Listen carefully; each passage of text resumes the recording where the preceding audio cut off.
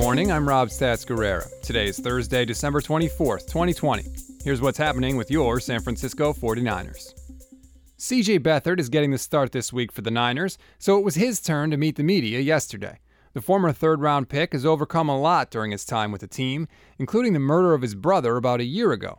Luckily, Beathard had nothing but positive things to say about getting the chance to lead the team this week. I'm excited for this opportunity, and I think I've really learned so much in the last year. I've never been in as good of a spot as I am mentally than I ever have been, just with what I've learned and truly knowing where to put my faith and to let what things get to you and what things don't get to you. Whereas the past, I might have let little things really ruin a day or not, and now I think I'm in a lot better headspace. So I'm excited for this opportunity.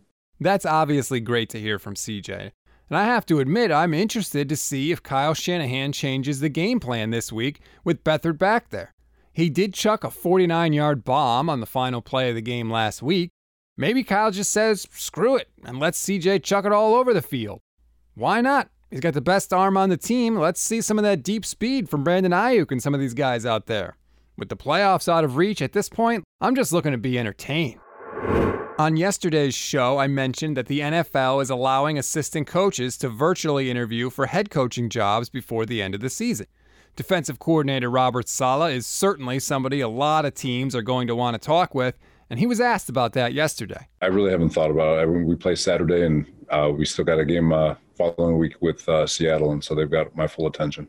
Well, that's a bunch of bull.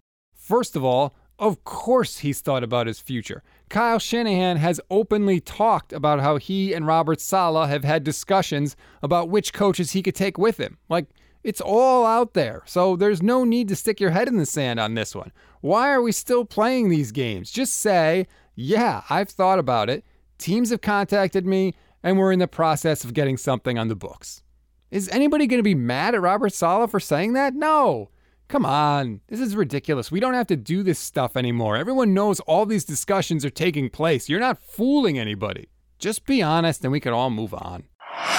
We always give you something to read, something to watch, and something you might have missed. Something to read on this Thursday, NBC Sports Bay Area has a list of the top 5 off-season priorities for the 49ers. If you're looking to get a jump on the off-season, you can probably guess number 1, but number 5 actually intrigued me.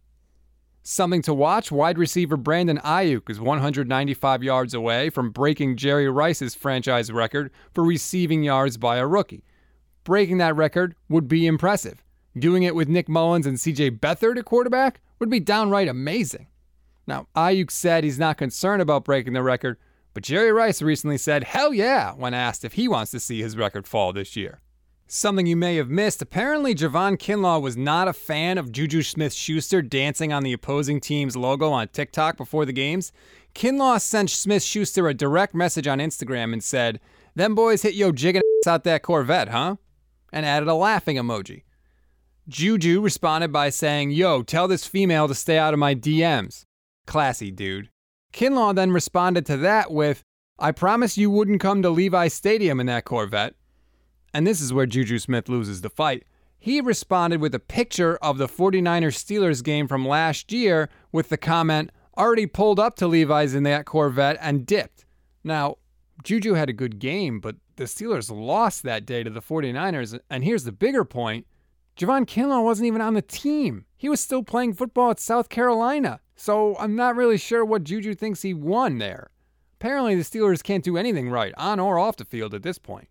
That's going to do it for today's Stats and Eggs. Please keep those ratings and reviews coming. I promise you we do read them. We do love them. You can also tweet us anytime you want at NN Podcasts on Twitter. Contrary to popular advice, we do read the comments. I'm Rob Stats Guerrera. Enjoy the day, everybody. We'll talk tomorrow.